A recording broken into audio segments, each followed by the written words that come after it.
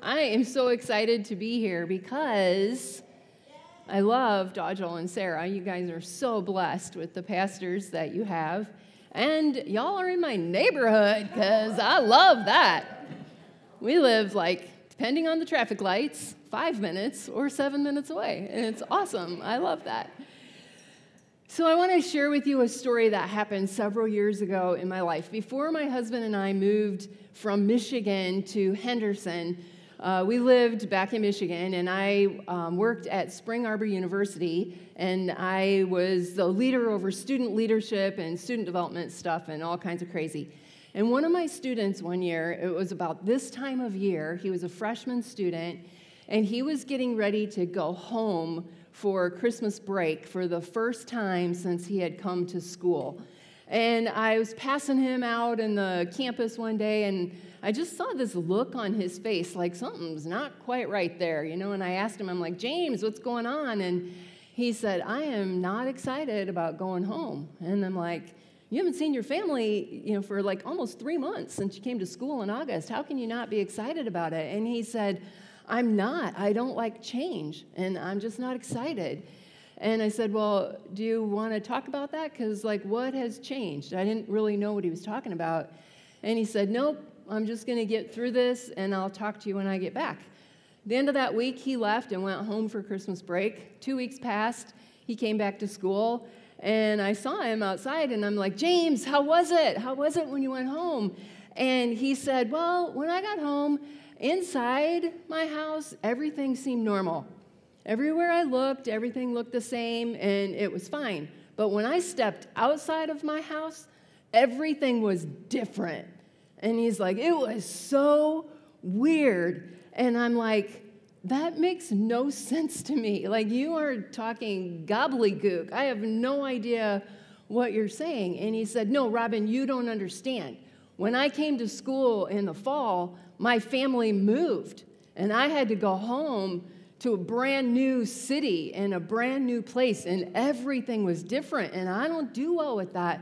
He said, it only was the same when I was inside my house. And I'm like, doubly doesn't make sense. If you moved, then wouldn't the house be different too? And he goes, no, Robin, they moved my house.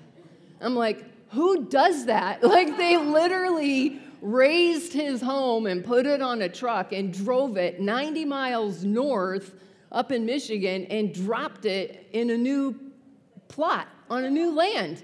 And I'm like, dude, that's crazy. That doesn't happen.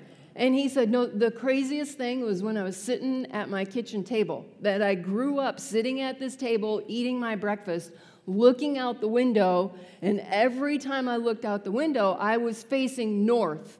And all of a sudden, I'm sitting at my kitchen table, and I'm eating breakfast, and I'm looking out the window, and I'm facing east. And he said, my whole life was messed up. Everywhere I looked, it looked the same and normal, but when I looked out the window, I was facing in the wrong direction. Is there not truth in those words?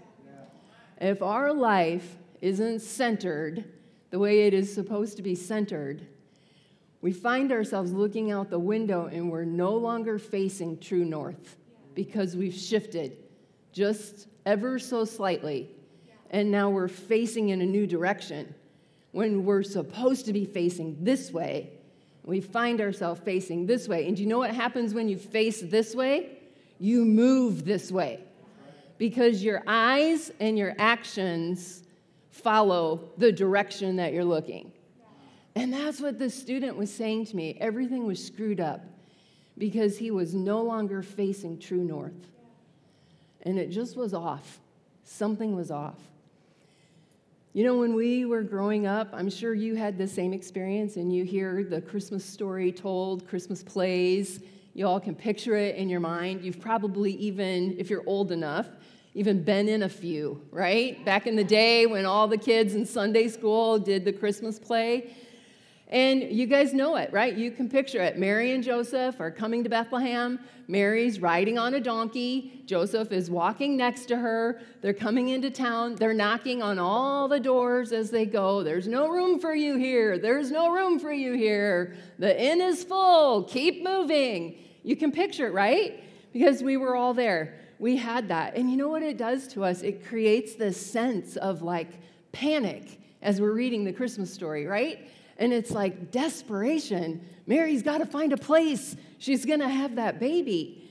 Mary comes down off the donkey, and Mary and Joseph settle in a stable, in a barn, some say in a cave, and shazam, just like that, Jesus is born, and they place him in the manger. And that's what happens, right? They find Jesus placed in the manger, in this box, in a stable. Picture Charlie Brown Christmas. It happens every time, exactly like that. Can I just give you a side note here? For all the women in the house, I'm going to get a hearty amen to this. There is no way that is the way the Christmas story happened, because we all know that you don't just suddenly say, oh, my baby's coming, firstborn and a boy, and like that, you have a baby. Like, doesn't work that way. There's a process there for pushing that baby out into the world, right? But the story continues, and you can picture it. There's a kid in a cow costume. There's a kid in a donkey costume, maybe a couple of sheep, an angel or two to represent the multitudes, right? And then what happens? Some shepherds show up, and they go to the stable, and they kneel at the manger, and then 3 rambunctious middle school boys enter dressed like kings carrying gifts. We 3 kings of Orient are. Here we are with our gifts, right? That's how the story goes. That's how we know it. It's so cute for a Christmas play. But that's not the story of the birth of Jesus. That's not how it plays out in Luke chapter 2.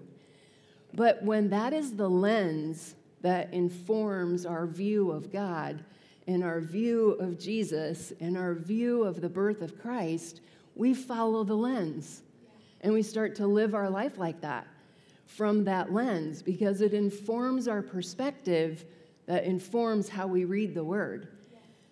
Ken Bailey is a historian who says this: the more familiar we are with a biblical story, the more difficult it is to view it outside of the way it has always been understood. That lens, that tradition, that timeless telling of the Christmas story subconsciously informs how we read the narrative in Scripture. And when we turn to Luke chapter 2 and we read it, we picture those images that we were told and that have been passed down from generation to generation. But do you know what else it does? It takes Jesus and it puts him in a box. Because Jesus was born in a stable, in a manger, in a barn, and it takes the box and it puts it way over here. Because he was born outside, not inside. He was born over there, not over here where I am, but he was born way over there, removed from being surrounded by family, removed from being cared over and loved and wanted and looked after. He was all the way over there, and I live all the way over here. Jesus stays over there in a box, but he doesn't live right here in my heart, because I'm reading the story wrong. The story is told that way with elements of truth because a novel was written in AD 200 by an anonymous author, and that is how the author told the story in the novel, with full of imaginative details surrounding the birth of Christ, about the area, about all the characters who were in the play. And in that novel, Mary says, "Joseph, take me down from the donkey because the baby presses me to come forth." And responding to that request, Joseph leaves Mary in a cave and goes to Bethlehem to find a midwife. And by the time he returns, Jesus has been born and a bright light is shining over the cave. And that story has been passed down for centuries. And I'm sure it impacts the way we read the Christmas narrative in Luke chapter 2. Because we picture the story that we've been told subconsciously. It impacts the way that we see the world. And do you know what it does? It gives us a secular worldview instead of a biblical worldview. And we start to see the world that way. Now, in case any of you are panicking, I don't want you to panic. I'm not throwing out the birth of Jesus in any way, shape, or form. Like, the birth of Jesus is real, and it happened. But we have to be careful that we read it in Scripture the way Scripture tells us the story. And we allow Scripture to tell us what's true and not a novel that somebody wrote in AD 200, right? So we're going to read the Christmas story this morning in Luke chapter 2, and we're going to read exactly the facts of how Jesus was born. And I believe it's going to be up on the screen, Luke chapter 2. And so let's read that together, those first verses. At that time, I'll read it from there because I have a different translation. In those days, Caesar Augustus issued a decree that a census should be taken of the entire Roman world. This was the first census that took place while Quirinius was governor of Syria. And everyone went to their own town to register. So Joseph also went up from the town of Nazareth in Galilee to Judea to Bethlehem, the town of David, because he belonged to the house and line of David. He went there to register with Mary, who was pledged to be married to him and was expecting a child. While they were there, the time came for the baby to be born. And she gave birth to her firstborn, a son. She wrapped him in cloths and placed him in a manger because there was no guest room available for them. And there were shepherds living out in the fields nearby, keeping watch over their flocks at night. An angel of the Lord appeared to them, and the glory of the Lord shone around them, and they were terrified. But the angel said to them, "Do not be afraid. I bring you good news that will cause great joy for all the people. Today, in the town of David, a Savior has been born to you. He is the Messiah, the Lord. This will be a sign to you. You will find a baby wrapped in cloths and lying in a manger." Suddenly, a great company of the heavenly host appeared with the angel, praising God and saying, Glory to God in the highest heaven, and on earth peace to those on whom his favor rests." When the angels had left them and gone into heaven, the shepherds said to one another, "Let's go to Bethlehem and see this thing that has happened, which the Lord has told us about." So they hurried off and found Mary and Joseph and the baby who was lying in the manger. When they had seen him, they spread the word concerning what had been told them about this child, and all who heard it were amazed at what the shepherds said to them. But Mary treasured up all these things and pondered them in her heart. The shepherds returned, glorifying and praising God for all the things they had heard and seen, which were just as they had been told. That is the true story of Jesus being born. All of that is true. So what is the difference? The difference from the story in Luke chapter 2 and the novel told in AD 200 is the position of the manger. It makes all the difference. When we read the story with the novel's perspective and the novel's position of the manger, we read the story with a sense of chaos and urgency, of not being cared for, of being turned away. We read that Mary had to travel all that way on a donkey because she was just hours away from giving birth to her baby. And that raises natural questions in us. The natural question is, where is God in that? Where is the protection of God in that story? Where are the people who are supposed to be taking care of their family? Where are they? Like, why didn't they show up, right? We read it that way. We also look at Joseph and we say, what is wrong with you, dude? Like, why would you put your fiance on a donkey when she's about to give birth? Like, who would do that, right? But that's the way we read the story because that's the way it's been passed down through tradition. We see Mary and Joseph arrive in Bethlehem, and when we're reading it through the lens of the novel, what are they doing? They're frantically looking for a place to stay, and they're going door to door, and we interpret that as if saying, wow, people are awful. People shunned them. People turned them away. Nobody took care of them. They were dejected. They were not welcome. They were all alone in this. They had to live this out all by themselves. They weren't even worthy of a room. At least somebody gave them the barn, right? Like, that's our take of it, because that's how it's been passed down. And again, do you know what it does? It makes us go, where is God? Have you ever looked at your life and said, where is God? Why is he not showing up? Well, that's coming from somewhere, a perception of something that's been planted in us. Jesus is put in the manger out in the barn, and what do we imagine as we read that? Stink. You can smell the manure, right? You can hear the cows. You can hear it. You can see the animals in your mind. All of that happening. They're isolated out in the barn.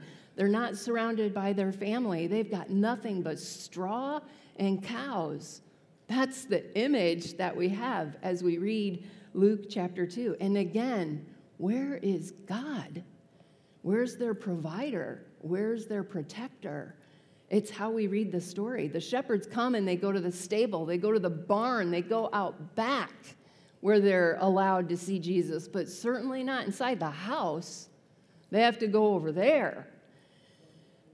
They're not even worthy of coming into the house. That's how we read the story. And that view subconsciously informs what we think about God, what we think is true about the nature and the character of God and the nature and the character of Jesus. It informs how we see God in our life, how we see God showing up.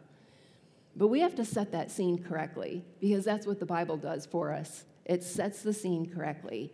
Luke chapter 2. So we're going to go back through it, and we're going to set the scene correctly, right? So we have to ask a couple of questions. First of all, who wrote the Gospel of Luke? Well, Luke was written by Luke, right? That's why it's called Luke. Luke is the only Gentile author of the entire New Testament. Every other book in the New Testament is written by a Jewish person, but Luke is written by Luke, a Gentile. And these are the things we know to be true about Luke. He is a doctor. He's a Gentile. He's very educated. He speaks Greek because he's a Gentile, and he wrote the book of Luke in Greek. And he's trained to pay attention to the details. So he didn't just miss something when he wrote it down. He wrote down what he wrote down intentionally. We need to keep that in mind as we read it. Another thing that is noteworthy when we're reading through the Gospel of Luke and the story of the birth of Jesus is, what was life like back then? We have to read it historically and culturally in context.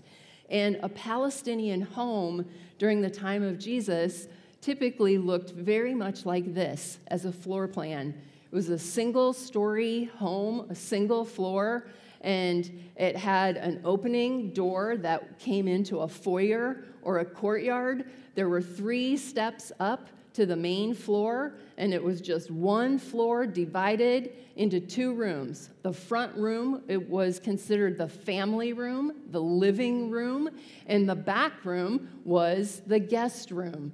The family room is where all living happened. They cooked there, they prepared their meals there, they ate there, they hung out there, they played bunco there. The family room is where they lived, and they all slept there. The entire family slept in the family room. The guest room in the back of the home was reserved for guests. When they had company, that's who would be in the back. The Greek word for guest room is kataluma, and that is the word that Luke uses in chapter 2 when he says they came to Bethlehem and there was no room for them in the kataluma, the guest room, not the barn, the guest room. When Mary and Joseph came to their family home, the guest room was already full. That's what we learn in Luke chapter 2. So remember, Luke is written in Greek by a man who understands the Greek language because it's his language. And so it wasn't a mistake. He didn't choose the wrong word. He chose that word intentionally. Luke uses the very same word in Luke chapter 22, verses 10 through 12, where he is telling the disciples to go into the city, to follow the man who's carrying a jar of water into his house and say to him, the teacher says, where is the kataluma, the guest room, the room where I am to eat the Passover? And the man will show you a large upper room that is already furnished, and there you make ready for the Passover. It's the same word. Where's the guest room? Where's the guest room? That's the room that is full in Luke chapter 2, when Mary and Joseph come to Bethlehem. When the Bible was translated into English, they took the word kataluma and translated it inn. A lot of translations say there was no room for them in the inn.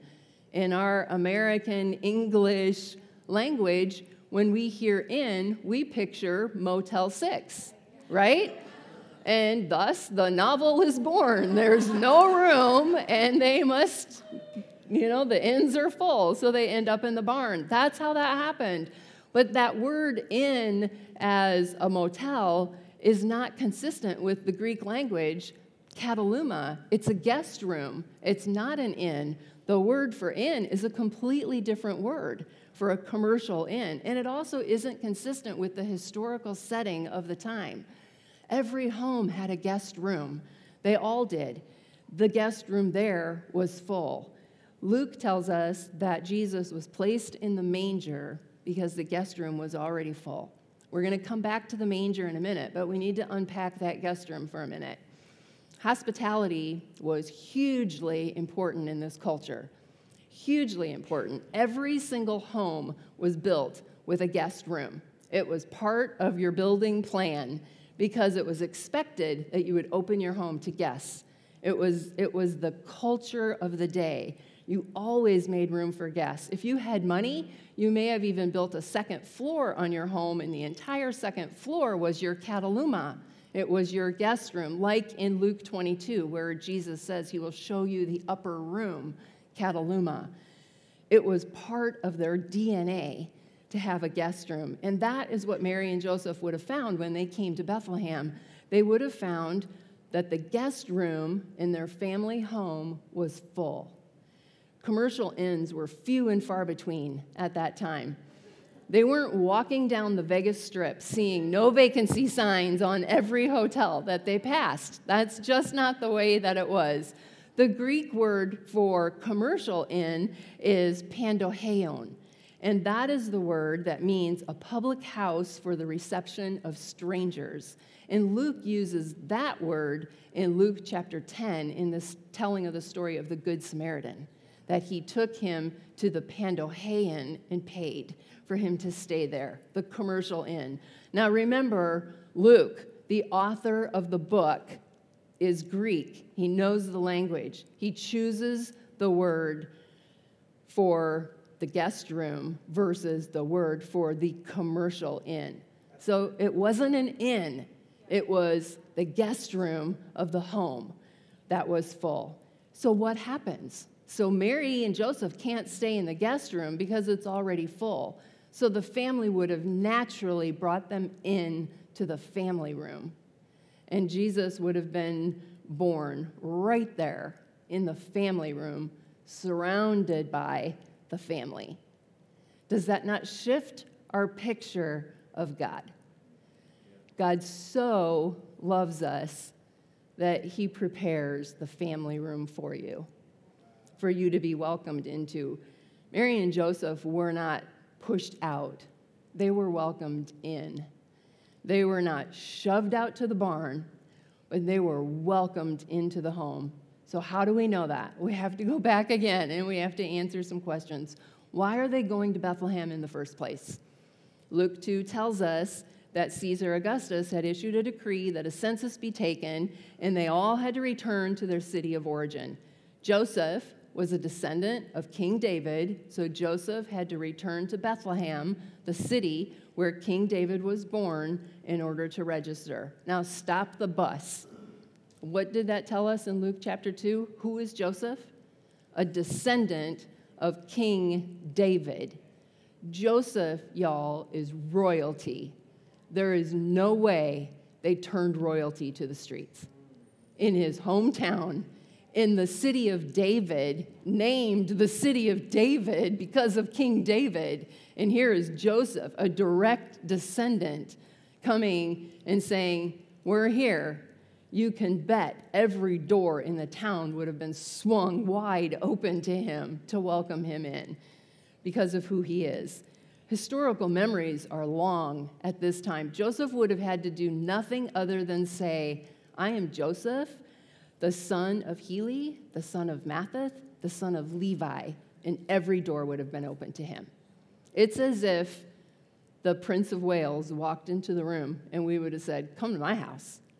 Come on over. It's not clean, but you are welcome, right? Because it's royalty. We would have done that. As a royal, nearly every door in the village would have been open to him. The family of David was so famous in that town that they renamed the town the City of David instead of just calling it Bethlehem. He was honored and welcomed and royal to have him there. And what about Mary? Women at that time who were about to give birth were given special consideration in every single culture. There's no way they would have turned her away in her condition of being pregnant. That was unheard of. She would have been welcomed in, especially considering who she was engaged to. She was royalty. She would not have been turned away. If they would have turned her or Joseph away, it would have brought unbearable shame on the entire village based on their culture of hospitality. It just shifts the way that we read the story, doesn't it? Mary also had family living close by. Just 3 to 6 months earlier than that time when they arrived in Bethlehem, we read that Mary went to her cousin Elizabeth's home. And Elizabeth and her husband Zechariah lived in the hill country of Judea. Bethlehem is in Judea. Bethlehem is surrounded by the hill country of Judea. So right outside of Bethlehem is Mary's family, who just 3 months earlier welcomed her into their home with open arms. It just does not make any sense that they would have now closed the doors. It's just not the right setting. So they weren't in a stable out in the back, but they were in the family room. Not the guest room, because the guest room was full, but in the family room. So why then did Mary place Jesus in the manger? That doesn't compute, right? But the picture that I put up earlier of the Palestinian home, in that open space where you would walk into the foyer or the courtyard, had a multi-purpose. The family could gather there and do things during the day, but at night, that is where they brought their animals into to give them shelter and protection from whatever was happening outside. And also, when they brought the animals into the courtyard, the animals gathered in there provided the warmth for the entire house, because there wasn't a wall between where it says stable mangers. That wasn't a solid wall. It was like a pony wall that was just built up, and they would go up the steps, and then they're on the floor. They could walk to the edge like this and look down, and there were the animals right there. So where do you think they put the manger?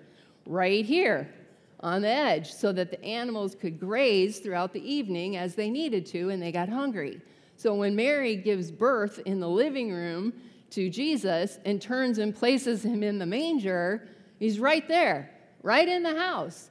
Here's the interesting thing about the manger. The manger was so important to the building of the home that often they would place the manger before they built the home, and they would build the manger right down into the foundation of the house and then build the house up around the manger. So where was Jesus? He wasn't out in the barn. No, Jesus was brought in and placed right in the center of the home.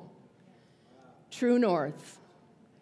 When Jesus is in the center, then our perspective shifts, because we start looking and facing in the direction we're supposed to look and face. Because this is where Jesus is supposed to be in our lives, right in the center, right in the middle of everything that happens. What we do with the manger matters. Where we put Jesus in our story matters, because it will determine our direction. It will determine our perspective. It changes everything when we move Jesus from the stable to the house, from the outside to the inside, from the peripheral of our life to the center of our life. Everything shifts. Everything changes. Everything gets lined up the way it is designed to be lined up. We need that manger view, right? It shifts our perspective of Mary going from being neglected and ignored and cast out to being the person who is loved so deeply and so intimately that she is brought into the family room, not even the guest room, the family room. And she is put right in the center, not cast to the outside. It shifts our perspective of God, and we see that he truly was Mary's protector. He loved her so much that he had other family members arrive first so they could take the guest room, so that when Mary got there, the place for her was in the family room. That's how much God goes before us. That's how God sees us and cares for us and overlooks us and protects us. That's the God that we serve. He is truly our protector. And that is the image that we have when we think about God coming to earth with flesh on through his Son. That he came so that he would be right in the center of our lives, not out in the barn, not out in the garage on a shelf in a box, but right in the center. And that's what God does. He invites us right into the family room. He invites us right in. Isn't that beautiful? We look back on the story of Mary's life when the manger is positioned correctly, and it helps us see the hand of God on her life correctly. And we have the right position and the right perspective. And that's what happens when we put the manger in the right place in our life, too. We can look back on our past, and we can see the hand of God in our past correctly. Because if we don't have the manger positioned right, we might not actually see the hand of God right. We might think he removed it, or he didn't show up, or he didn't do what he said he was going to do, or he doesn't love us, or he has forsaken us, or he doesn't look after my day-to-day. But that's the wrong perspective. If we're having that perspective, our manger has shifted. We don't have it quite in the center. It's shifted a little bit off. We have to make sure it's correct so that we look at our past correctly, and we have to make sure it's positioned correctly so we look at our present correctly, because it changes the way we see things. When the manger is in the center of the home, and room for Mary was made in the family room, and she wasn't cast away, she wasn't turned away, we can see that Mary and Joseph were welcomed in. They weren't shunned, they weren't shamed, but they were welcomed. And that's the God that we serve. And we know that that's true because when Mary was 3 months pregnant and she went to visit Elizabeth, what did the baby do in the womb of Elizabeth when Mary stepped in? Leapt, right? The baby leapt for joy. They knew she was pregnant, and they welcomed her into their home. They didn't shun her. They didn't shame her. They welcomed her. Why? Because they had the right perspective of Jesus. They knew the Messiah. They had the right perspective, and it removed the shame. That's what happened to Mary, and that's what happens to us. When we have the right perspective of Jesus, there's no shame. Jesus covers the shame, right? That's what forgiveness is all about, is removing the shame. That's what happens when we have the right perspective. Joseph, same thing. When he found out that Mary was pregnant, he had two choices. He could send her away and say, I don't want anything to do with you, and she would have carried shame, the mark of shame, for the rest of her life. But Joseph had the right position of the Messiah in his life, and he walked in obedience to the Lord, and he welcomed her in, and it removed the shame. That's what happens when Jesus is in the right position, and we have the right understanding of Jesus, the right understanding of the Messiah in our life. It removes the shame, just like it did for Joseph and Mary. We can't always see what God is up to in our life. We go through hard stuff. If we said, when you follow Jesus, life is perfect and you never have hard things, that would just be a bold-faced lie, right? That is just not true. Hard things happen. Our moms get cancer. We may get cancer. We lose our jobs. We lose our homes. The economy crashes. These things happen, right? We get hurt. Friends betray us. Children betray us. Families hurt us. Marriages fail. Hard things happen. The list is endless. But if you've put Jesus in a box out in your garage that you only pull out at Christmas time, you're going to go through those hard things very, very differently than if Jesus is the center of your home and the center of your life. When the manger is positioned correctly, we go through our present very, very differently than when the manger's out in the garage. So important that Jesus is in the center. When he's in the center, we can look at the unknown, and we can look at the crazy, and we can look at the disappointment, and we can look at the pain with this attitude that says, I may not see it now, I may not know what you're up to, God, but I know what you have done in my past, and I know that you will do it again in my present. I don't have to see it to believe it. I don't have to understand it to trust in you, to know your character, to know you are faithful, to know that you are my protector, to know that you will show up. I trust in you, and I put you in the center. That is how we go through our present when the manger is in the right place, when the manger is where the manger belongs. It enables us to see the hand of God in our present. That's what happens. You all know this. We live in some crazy times right now, right? The stuff that's happening in Israel is crazy. The economy is crazy. It feels like it could just crash at any point in time and take us all out, right? We have a presidential election coming up that honestly, it doesn't matter who wins, left or right, nobody wins. Like it is a crazy time for us. Our children's identity is on the chopping block. Public schools are trying to take it out. The government is trying to take it out. We live in crazy times. Social injustice is off the charts by record scale. It is a crazy time. Do you know what that crazy time does? It fuels fear and anxiety and worry and doubt and discouragement and depression. And if the manger isn't positioned correctly in our lives, we will take on a worldview that says God is out in the barn. God has removed his hand from my life.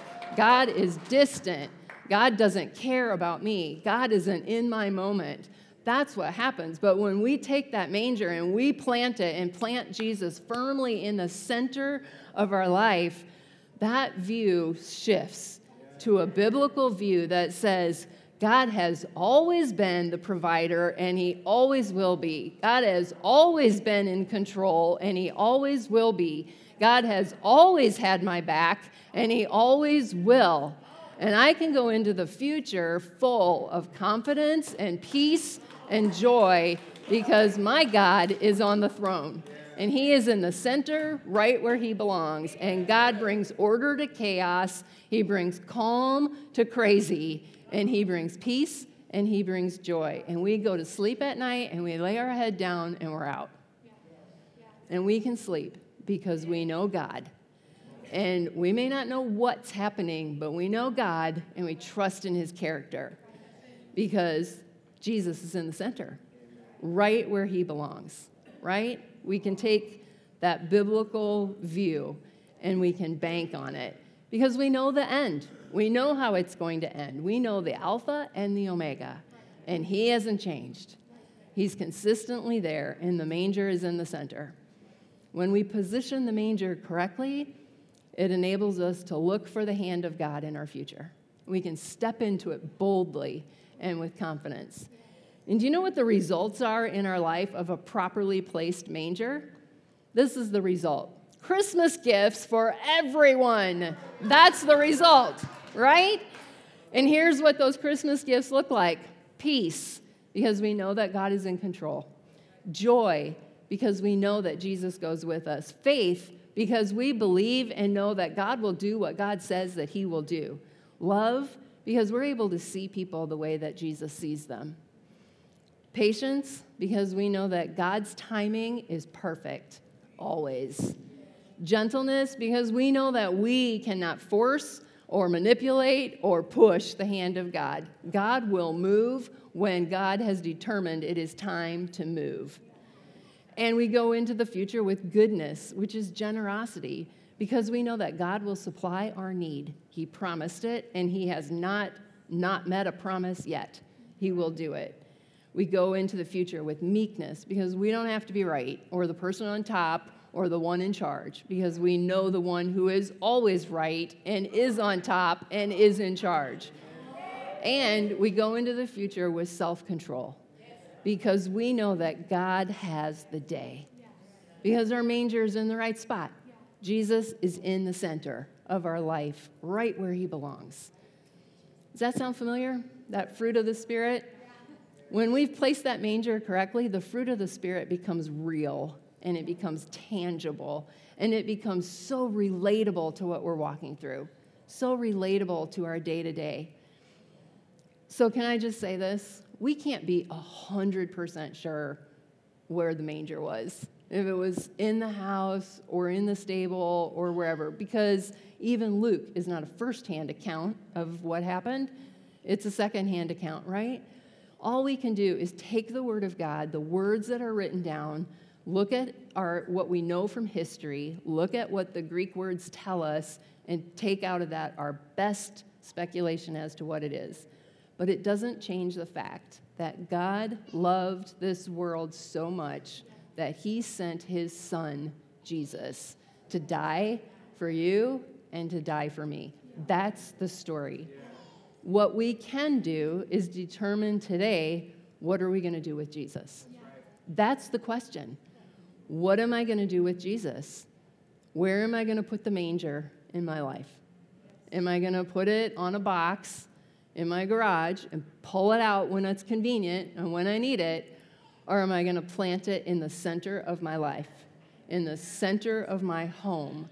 Am I going to build my foundation on Jesus 24/7, 365 days of the year, not just Advent, not just the Christmas season?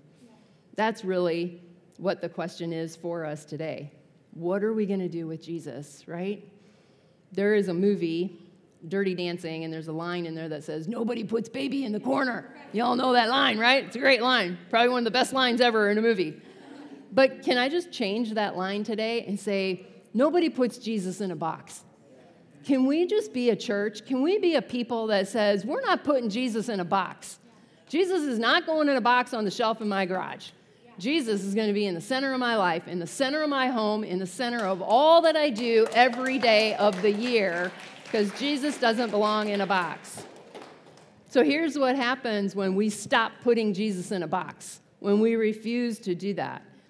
We stop asking the question, is God big enough to do that? Yeah. Because we've already taken Jesus out of the box. We know God is big enough to do that, right? God can totally do that because he is bigger than any box that we could put him in. We stop fearing doing the thing that Jesus is calling us to do, because not only do we take Jesus out of the box, we take ourselves out of the box too. Because if Jesus is out of the box, so am I, right? Because Jesus is in me, so I'm no longer in the box, and I can do the thing that God has called me to do, and I can step into it with confidence. Those limits that we put on God, the limits we put on ourselves, and the limits that we put on other people explode when we take Jesus out of the box. That's what we are called to do. If ever there was a time to let Jesus out of the box, it is 2024. Can I tell you, ladies and gentlemen, we need to take Jesus out of the box. We need to step out of the box ourselves. But here's the truth. You can't get out of your box if you've put Jesus in a box. You can't do it. You will always be in a box. And here's another truth. Jesus didn't leave the throne of heaven to be put in a box on the shelf in your garage. He left the throne of heaven to not be in the box, but to be in the center of your life. That's why he did it. That's why God sent him, because you matter that much that he wants to be the center of your life and the center of my life. Jesus didn't take on the sins of the world to be put in a box. But he took on the sins of the world, and he took on my sins, and he took on your sins so that he can live in the center of our life and that we can do life with him.